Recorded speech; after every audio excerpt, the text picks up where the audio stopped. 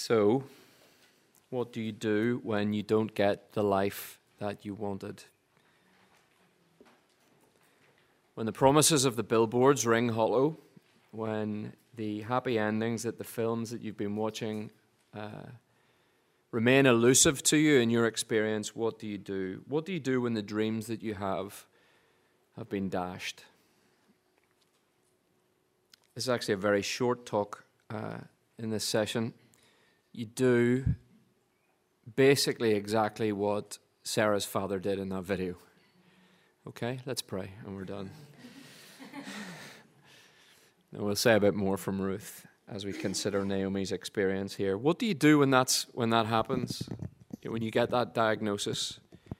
Because it's in real terms, it's quite an unusual thing, isn't it, to respond with such faith and courage.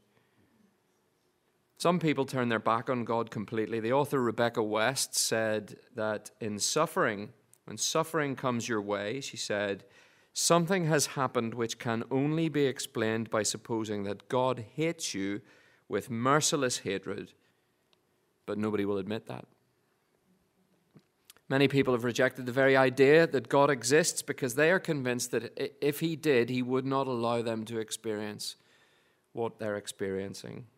He wouldn't allow the pain that they're enduring to come into their lives. But if you do that, if we turn our back, walk away, deny God's existence, all that actually does in the midst of our hardship is add another problem to the list. Because you still have your struggles, but actually now you have no one to turn to. You have nowhere to go to find hope. Do you remember a few years ago the atheist bus advert campaign came out? Buses in London. I don't know if it was beyond London, but certainly in London. There's probably no God, the slogan said, so stop worrying and enjoy your life. Well, Julian Baggini, who is an author, himself an atheist, wrote this in The Guardian. He said, atheists have to live with the knowledge that there is no salvation, no redemption, no second chances. Lives can go terribly wrong in ways that can never be put right. Sometimes life is terrible, and that's all there is to it. Not much bright about that fact. He was an atheist. He was writing and saying that atheists shouldn't put such banal things on buses because that is not the experience of life. And atheists are those who propound the idea that there is no hope or redemption or second chances. Now, that's a pretty miserable way to think about life. But you can't really fault his logic. If we take God out of the picture, we've no one to rage against in our sadness, and we've no grounds for thinking there is any purpose to the pain, and we have no hope that it's ever going to get any better. This meaningless world simply rolls to its meaningless conclusion when it all burns up in the death of the sun. In this session, we're going to focus on verses 18 to 22. And when we do that, we see Naomi in the depths of her anguish. She's lost her husband, she's lost her sons, and she's lost the life of plenty that she once enjoyed. Now, on the one hand, her anguish is totally understandable. And she's just had this, verses 6 to 17, we've had this eventful journey from Moab back to Bethlehem. She's pleading with her daughters-in-law. She says, look, go back. They both, Orpah and Ruth, both set out with her. And then halfway along the road, she says, look, go back because you've no hope of getting a husband if you stick around with me. You've no hope of the provision that a husband can provide and all of that. And Orpah considers her situation and she goes back. Ruth considers her situation and she sticks with Naomi, making that very famous, remarkable commitment. Verse 16, don't urge me to leave you or to turn back from you. Where you go, I will go. Where you stay, I will stay. Your people will be my people, and your God, my God. Where you die, I will die, and there I will be buried. In fact, the Lord can bring me to death if I don't stand by this commitment. But as Naomi returns to Bethlehem from Moab, it is a journey that our author is framing in terms of repentance. Just as going to Moab was very clearly an expression of rebellion against the God of the covenant, Returning to Bethlehem is seen as repentance. That's the repeated mention of the word return right the way through the chapter, is to be seen as a repentance and a returning to God. But our author here in these verses focuses us on how she processes her suffering and her anger and her sorrow and her loss. She doesn't walk away from God. She has come back to God, but her faith is far from perfect. What we have here is a raw and unvarnished picture of someone wrestling with their anguish whilst knowing that God is still in control. It can be very difficult. We know what we believe about God to be true, and yet we're enduring hardship. And here is a woman who is wrestling with this, processing it, knowing that God is in control, whilst also experiencing great hardship. And I want to focus on what we can learn from what she sees in her circumstances, but also what she misses. What she sees, first of all. So the women of the town greet her, verse 20. She says, "Don't call me Naomi." Naomi, the name means pleasant or beautiful. Call me Mara. That name means bitter, because the Almighty has made my life very bitter. I went away full, but the Lord has brought me back empty. Why call me Naomi? The Lord has afflicted me. The Almighty has brought misfortune upon me. She is bitter, and the women should call her by that name. But she sees that her circumstances are under the control of a sovereign God. Her sadness and loss, as she understands it, have come to her from the God who is in control of all things. But what is striking is that she uses a particular name for God. The Almighty has brought misfortune upon me, she says. The word is Shaddai, and it is the name that describes God in very specific ways. It is a description of a particular character. One commentator says this: the Old Testament associated Shaddai with God's cosmic rulership, by nature great and mysterious. Shaddai dispenses blessings, promises great destinies, and assigns fate to the wicked and the righteous. As cosmic ruler, he also oversees the maintenance of justice, meting out terrible punishments. People appeal to him for legal vindication and rescue. That is the character of the one to whom she is appealing, the one to whom she is ascribing the significance of her circumstances. She knows that her plight is Shaddai's discipline in her life. She went away full, verse 21, perhaps a reference to her abundance, but probably also a reference to her attitude. She went away full of her own plans, full of her own ability to sort the family's problems, full of herself. But now the Lord Almighty, Shaddai, has brought her back. This is an expression of faith. Her repentance is far from pure, but her outburst, as the same commentator Hubbard says, it assumes a positive view of God, namely that he controls the universe normally with justice. Naomi knows that God is in control. She knows that he is a just God, and she knows that what he is doing is legitimate. So it is an expression of faith. It is the faith of the psalmist. If you remember Psalm 74, he vents his anger, speaks of God in a way that, frankly, many of us would feel very uncomfortable. Oh God, why do you cast us off forever? It's very accusatory, isn't it? Why does your anger smoke against the sheep of your pasture? It's the faith of Psalm 109. David is poor and needy, weak and mocked in that situation, yet Psalm 109, verse 26, "Help me, O Lord my God, save me according to your steadfast love. Let them know," that is, those who are accusing him and mocking him and making his life miserable, "let them know that this is your hand. You, O Lord, have done it." Sounds a lot like Naomi. The Lord has afflicted me. Let them know that you are the one who is afflicting me. You are sovereign, you are in control, and you are working your purposes out. Distress, anger, sadness, yes, but the point is that those sentiments are turned towards God, and he is the one who is in control. They know that he is there. They know that he is the one who is ordering and governing the universe. As I said at the start, if there is no God, there is no one to blame for your hardships. I wonder why it is that the world rages and vents so vociferously about evil and suffering in the world, when at the same time it says that there's no one there to hear?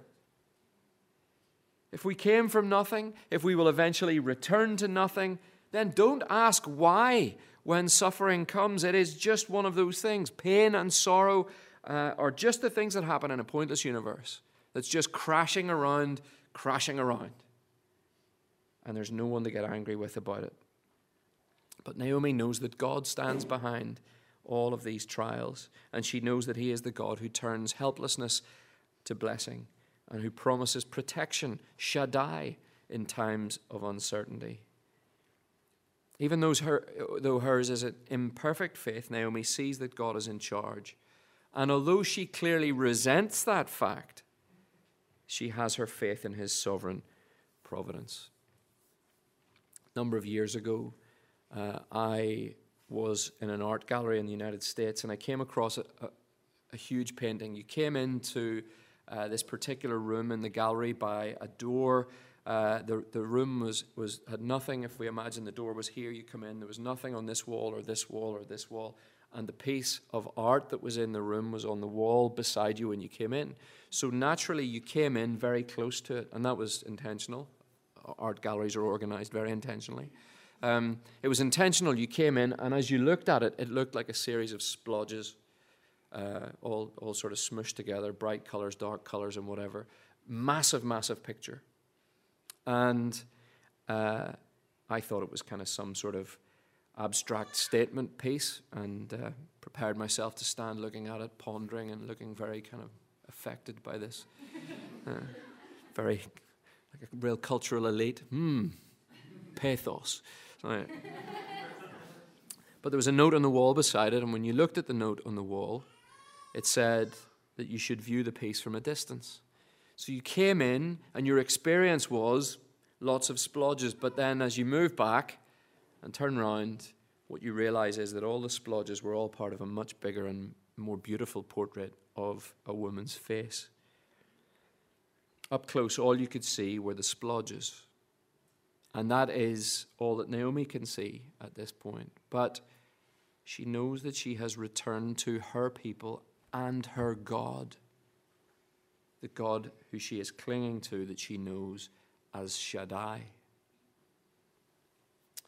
When sadness threatens to overwhelm us, and even when bitterness takes hold, as it has done here with Naomi, we need to have faith that our God is the master artist who has painted the canvas of history. And although in our circumstances at a particular point we may only be able to see the splodges, we need to know that they have been and are being painted together to make a beautiful, beautiful work of art. The question is, how do we do that? How do we have that kind of faith that trusts when all we can see are the splodges? Well, as I alluded to in the first talk, we stand at a point in history that gives us a perspective that Naomi didn't have. We can look to Jesus, we can look to his suffering and what it achieved. The sinless Son of God enduring the deepest distress, the deepest experience of injustice and evil and suffering that the world has ever known.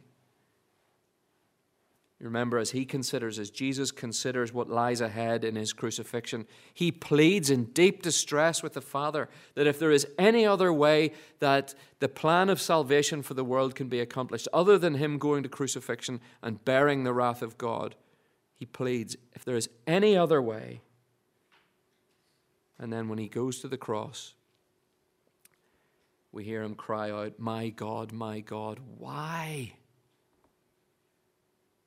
And yet we know that through that great distress, he was taking the wrath of God for our sin and was doing that so that we could be forgiven and we could be reconciled to God. When we look at the cross, we see that the Almighty, to use the language of Ruth chapter 1, the Almighty brought misfortune on his Son. He brought the greatest affliction of human history on him so that it wouldn't have to fall on us. That event, the cross of Christ is the heart of the most glorious masterpiece titled Salvation of the World. And if you can imagine it, if you can imagine the grand artwork titled Salvation of the World, the splodges don't come together to make one person's face. They come together to create a vast portrait of the redeemed throughout history and into eternity. Remember that God is sovereignly at work, even in your losses and your griefs and your bitterness and your struggles. He is Shaddai, and He has provided for your inclusion in the portrait of the redeemed. And what that means is that any trials that He sends are His loving discipline to keep you. God disciplines those He loves as sons. So in Christ, your struggles are what your loving Father uses to keep you. Now, that is hard to accept when you're in the midst of it all. And it's not something that you can say glibly or easily when someone is in the midst of their trials, just to come alongside and say, God's disciplining you because He loves you.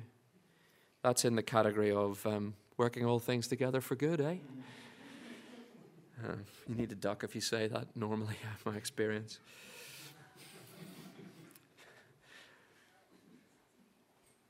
But it's true. And what we need to pray for is the faith to believe that. That in the Lord's discipline, when we can't see it and we hate it and we don't want it, He is keeping us. He is doing stuff in our life that we can't get our head around. And yet in His infinite wisdom, He's keeping us.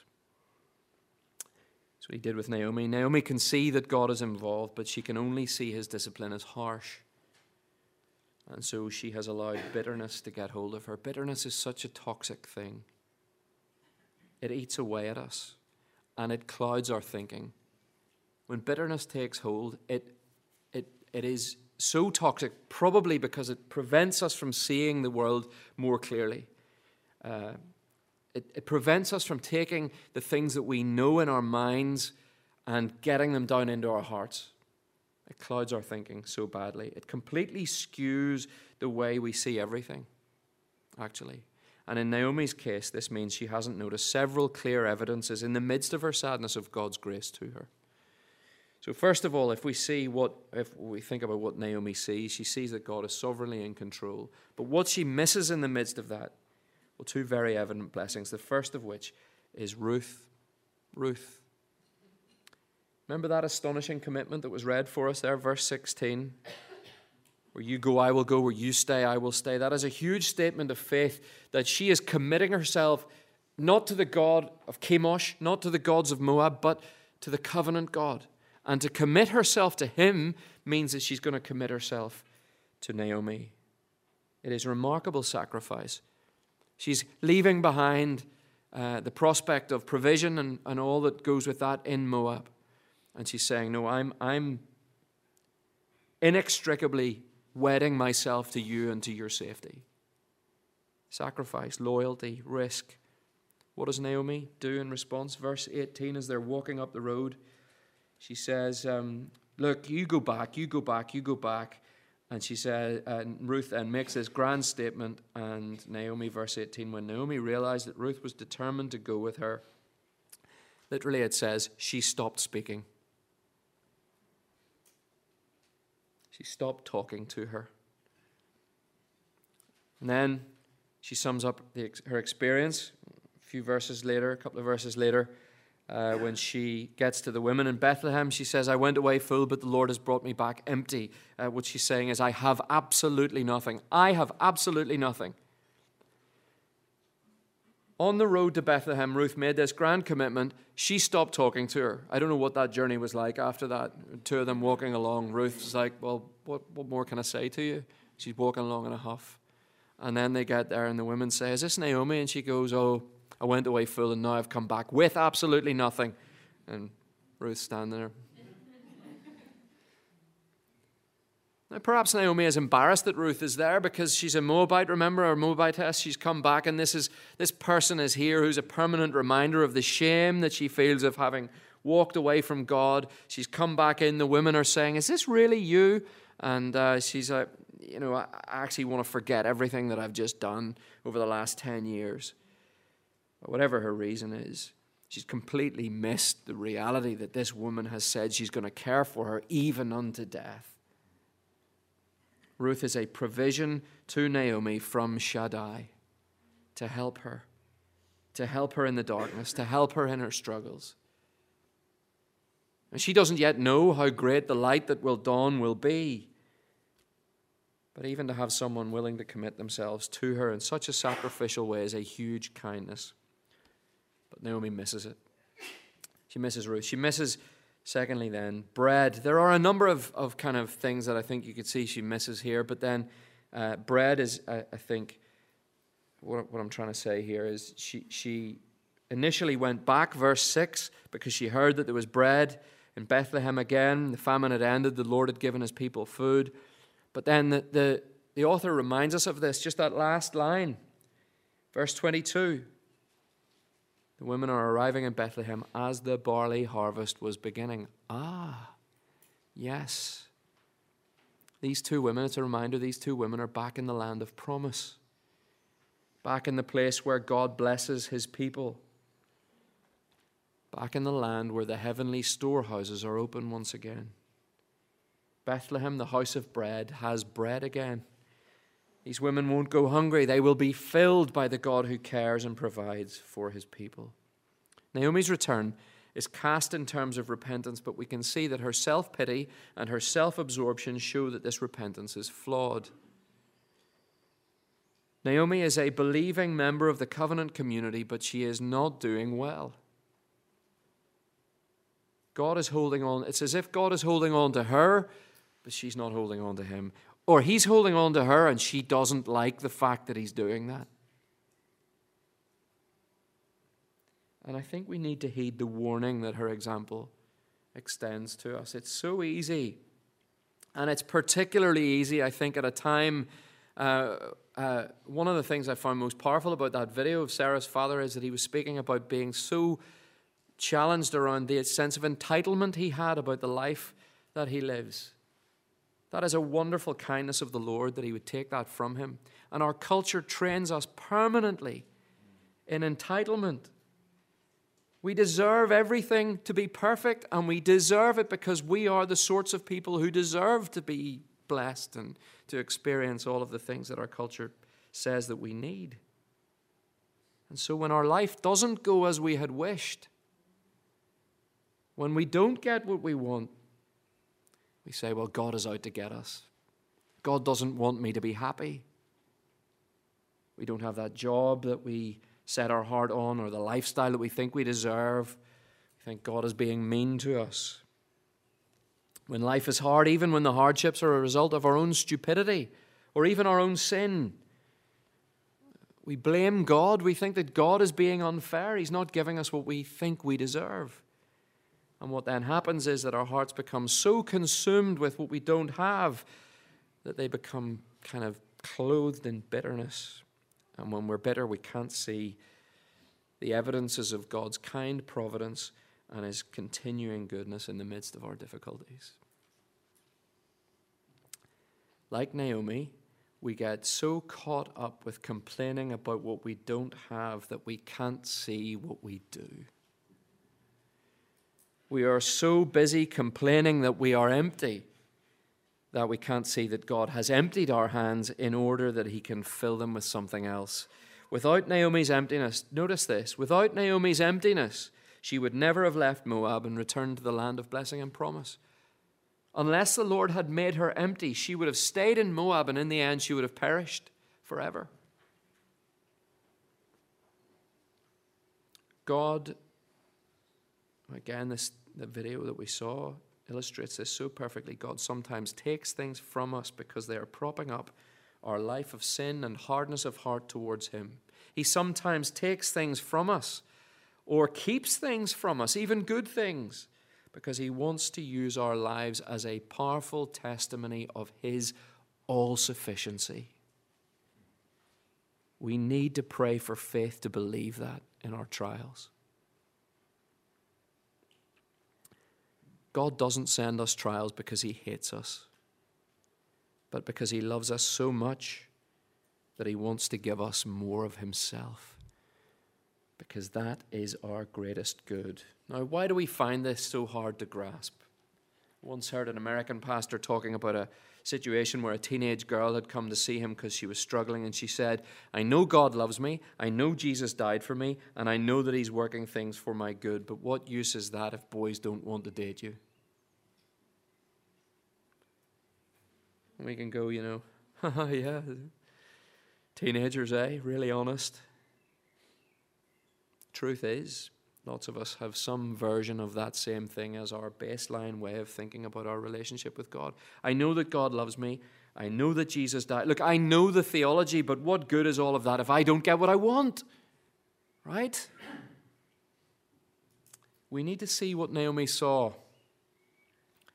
We need to see that God is in control and that he is working out his perfect plan that we can't always discern, but we must also see what she missed. And that is that he always provides good things for us, even in the trials.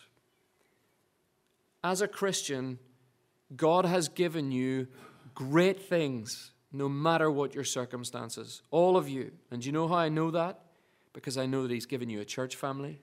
He has given you weekly worship. He has given you a meal at his table, the Lord's Supper.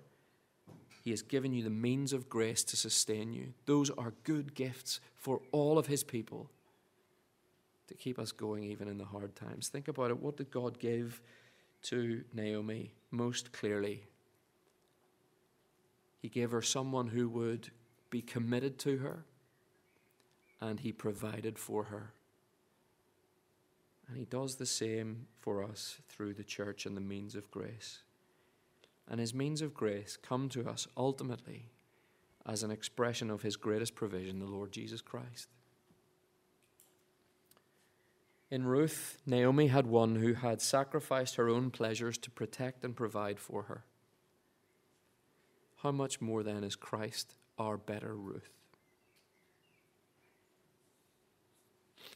He left his Father's house to come and identify with us. He left the very glories of heaven itself to say to us, where you go, I will go, and where you stay, I will stay. Jesus took on our humanity in order to identify with us, and he took our humanity to death so that we could be reconciled to the Father, so that we could be brought back to the place of blessing and provision. The Lord could have afflicted us. He could have dealt harshly with us, and yet he poured out that bitter anger on Christ in our place. Every drop of his anger at our sin fell on him.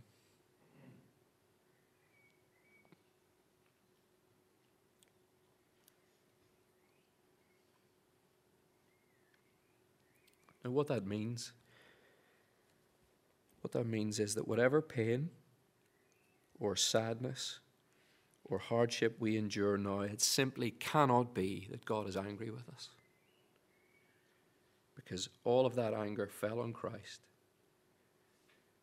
What it means is that he is disciplining us as his beloved sons. As I say, we need to ask for faith that we can receive that.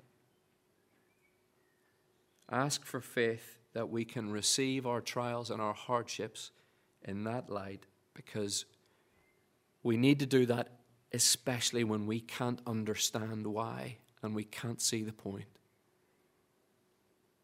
Our Father's discipline always has good ends in view. So friends, trust him, whatever your circumstances. Lean on him. Go to him. Cast yourself on him. Bring all your cares to his feet, and he will sustain you. Keep looking at Christ. Keep going to the foot of the cross, because there we can know that by faith we can know that the Almighty does all things well. Let's pray. Our Father in heaven, we thank you that you are a good God who is in control of all things, and we thank you that in Christ you have provided for all of our needs.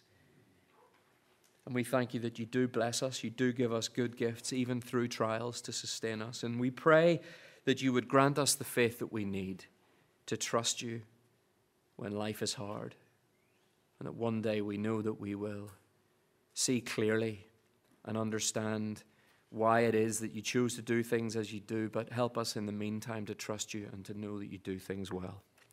We pray this in Jesus' name.